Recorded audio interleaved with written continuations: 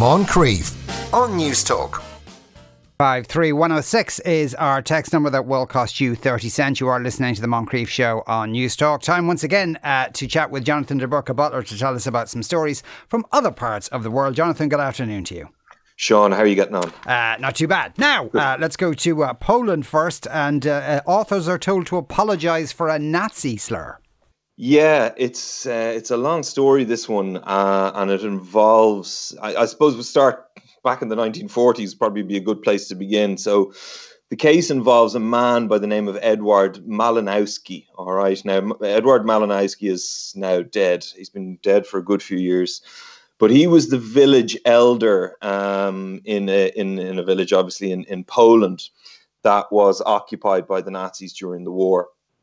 And when the war ended, there was actually a case brought against him in Poland. And this was 4 or 5 years after. So it was in 1950, right? And he was acquitted of the accusations that were made against him. And those accusations were that he was complicit in the killing by German Nazis of 18 Jews, the locals obviously, who were hiding out in a forest near the village of Malinowo, with the small village in Poland that I referenced already. Now, as I said, he was acquitted. And what's interesting about this particular case is that the person who was an integral part of his acquittal was a Jewish woman who he had allegedly stolen from, but who he then subsequently gave work to, and as a result saved her life, right? She was the one who got up in the dock in 1950 and said, this guy is a good guy and he wasn't involved in the killing of these 18 Jews. However, years later, in 1996, when two researchers were doing some work for a book, they went to this woman who I think at this time was now living in Israel, and she recanted what she'd said originally in 1950, right? Said that he was in fact not a great man at all and that he was responsible for these deaths and various other things that he had done to her. They included that in a paragraph, of a history book that they were involved in the research of. Now, this history book is 1,600 pages long, right? It focused on the fate of Jews in various different counties in Poland. Very specific thing. And years later, after the book was published, the niece of this man heard his name being slurred from her point of view. So she brought a case against the researchers of this book, right? And that is where we arrived at all of these years later, just last week, where a judge has basically told these two researchers, one based in Canada and one, I believe, based in Poland itself, that they're going to have to write a written apology to this 81-year-old niece of this man who was the village elder. So it's quite a complex case, as you can imagine. Now, initially, her lawyers were actually looking for a payment of about 27,000, the equivalent of about 27,000 euro. But the judge said that there'd be no payment required, but that a written apology needs to be made for slander, I suppose. That's interesting legally, as in, you can't defame the dead. In Poland, perhaps you can. Yes, but what's interesting about this, and that's a great point that you make, one of the first things that you learn in journalism school, is that it wasn't him that she was concerned about. It was her name that she was concerned about. So in that case, I suppose she was saying they were slandering the living, really. The other thing about it is that it's the first case to be brought under legislation. Do you remember, because we covered it? Yeah. It was real controversial legislation that was brought in around 2018, which basically said that if you kind of, for want of a better way of putting it, mention the Holocaust and Poland in the same phrase, right, we're going to bring charges against you. Now, originally they wanted to bring criminal charges that could have landed you in jail for 3 years, but then they toned it down after much criticism, and so it's they're civil charges. And so this is the first case that's been brought under that legislation. And the woman in Israel who had originally said that he'd saved her life and then recanted this, why did the court decide that on the second occasion she spoke, she was lying? Well, that's it. I mean, the decision was made by the judge and basically said that the evidence that she gave in 1950 and the evidence that she gave 46 years later didn't stack up. And so for that reason the court has basically decided that you can't go changing your mind, saying in 1950 that he's a great fella and saved my life, and then 46 years later, all of a sudden change your life or change your mind. Now, the authors of the book basically said that, she was to a certain degree indebted to him on a very practical level for saving her life, because she did, employ her and get her involved in forced labor, which did do that. But she said that in 1950 she testified in his favor because she wanted to acknowledge that fact. But then 46 years later, she went into a bit of a deeper dive of the facts, and this was what was published in the book. So it flipped the view of this man who had been seen as something of a hero before, and the niece didn't like that.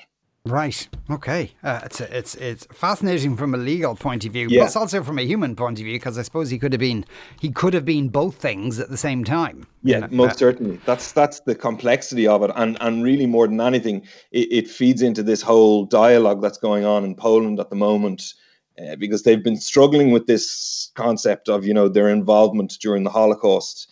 So it's interesting. Now, it can be, sorry, just to finish on this, Sean, it can be appealed, and it probably will be, I imagine, by both sides. So it's unlikely there'll be an end to it anytime soon. Right, Mauritius we're going to next, where Trade Minister there has stepped down. What happened?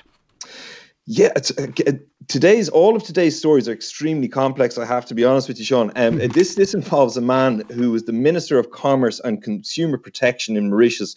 Yojida Somainedin is his name. Early 40s. He's been in politics for a while.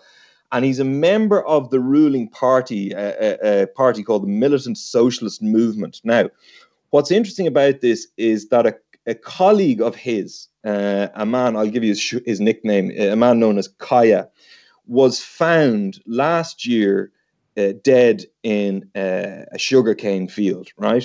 And, there's been foul play suspected around this particular thing since then, okay?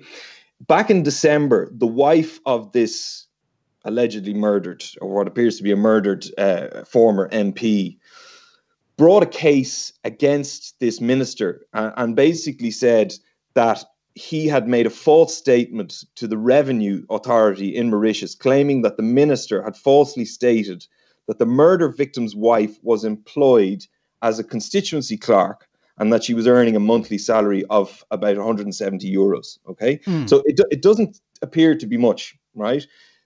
And certainly the numbers, 170 euros, don't appear to be much. But somewhere along the line, somebody was trying to get somebody else into trouble. And when that was reported, somebody died. All right. And it looks like this guy has now been summoned to the Central Criminal Investigation Department for questioning under warning. And it's become a big deal in Mauritius. So since I looked at this story, there's been another resignation, and people have now gone out onto the streets looking for the whole of the government to resign.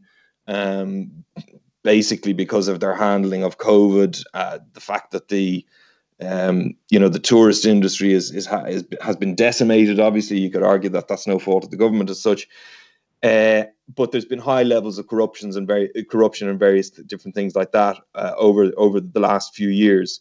So this particular case and the sort of implications around it is not very good for the current government. Yeah, it's a very murky one indeed. Right, Fiji we're going to go to. Now, a lot of stories about people getting in trouble today as well. Yeah. This is the Vice-Chancellor of the University of South Pacific is alleged to have done what?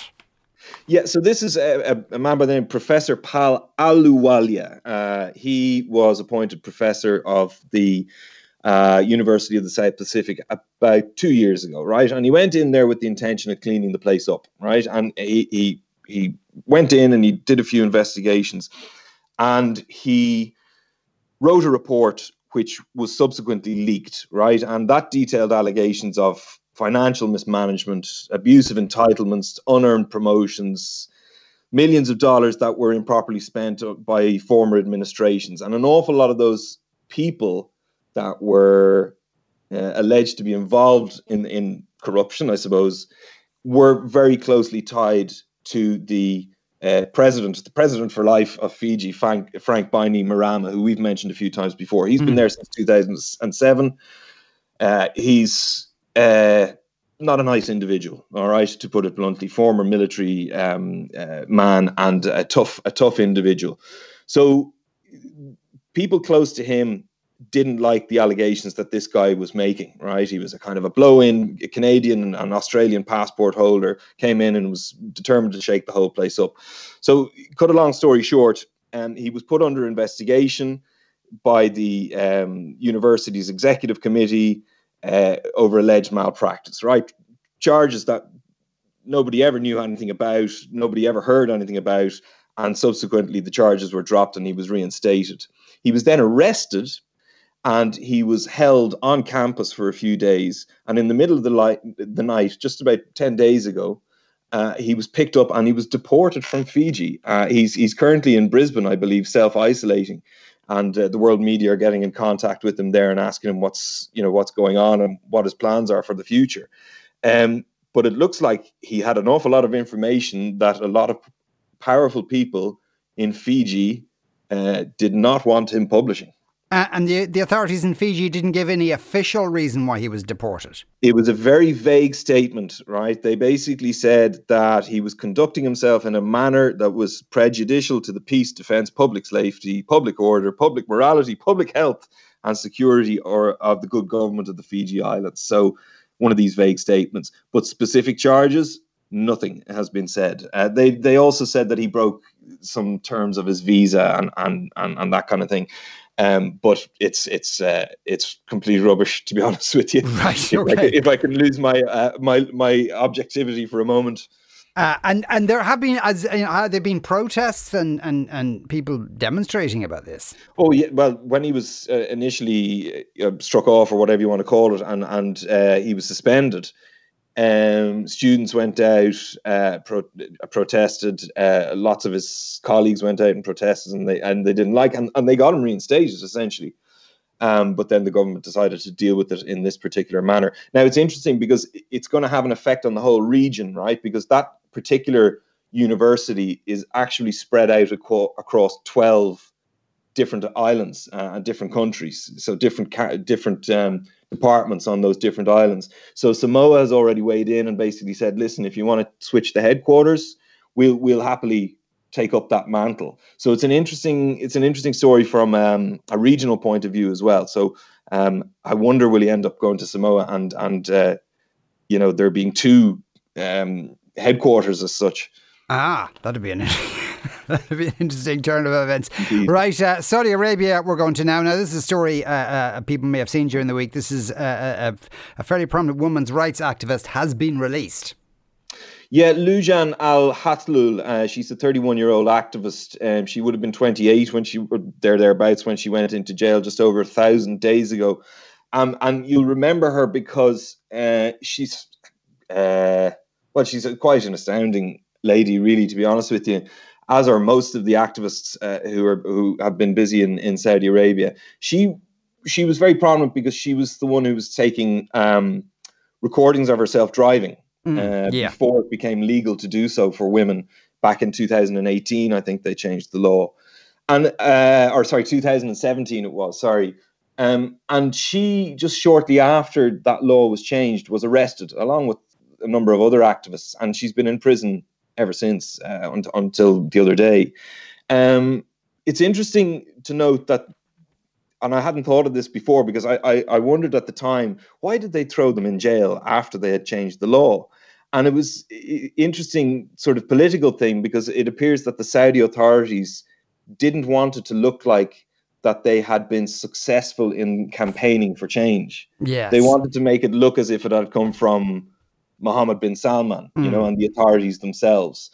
So that's why they were silenced, which I thought was quite interesting. But it's a good news story. I suppose there's not too much more to say on it other than she is out. Now, how free she is another matter altogether. Yeah, and now she has alleged that she was awful mistreatment when she was in prison. Now, obviously, they deny all that. And I think Joe Biden kind of almost took credit for it, and maybe undeservedly, it should be said. But are there any indications as to why they've let her out now?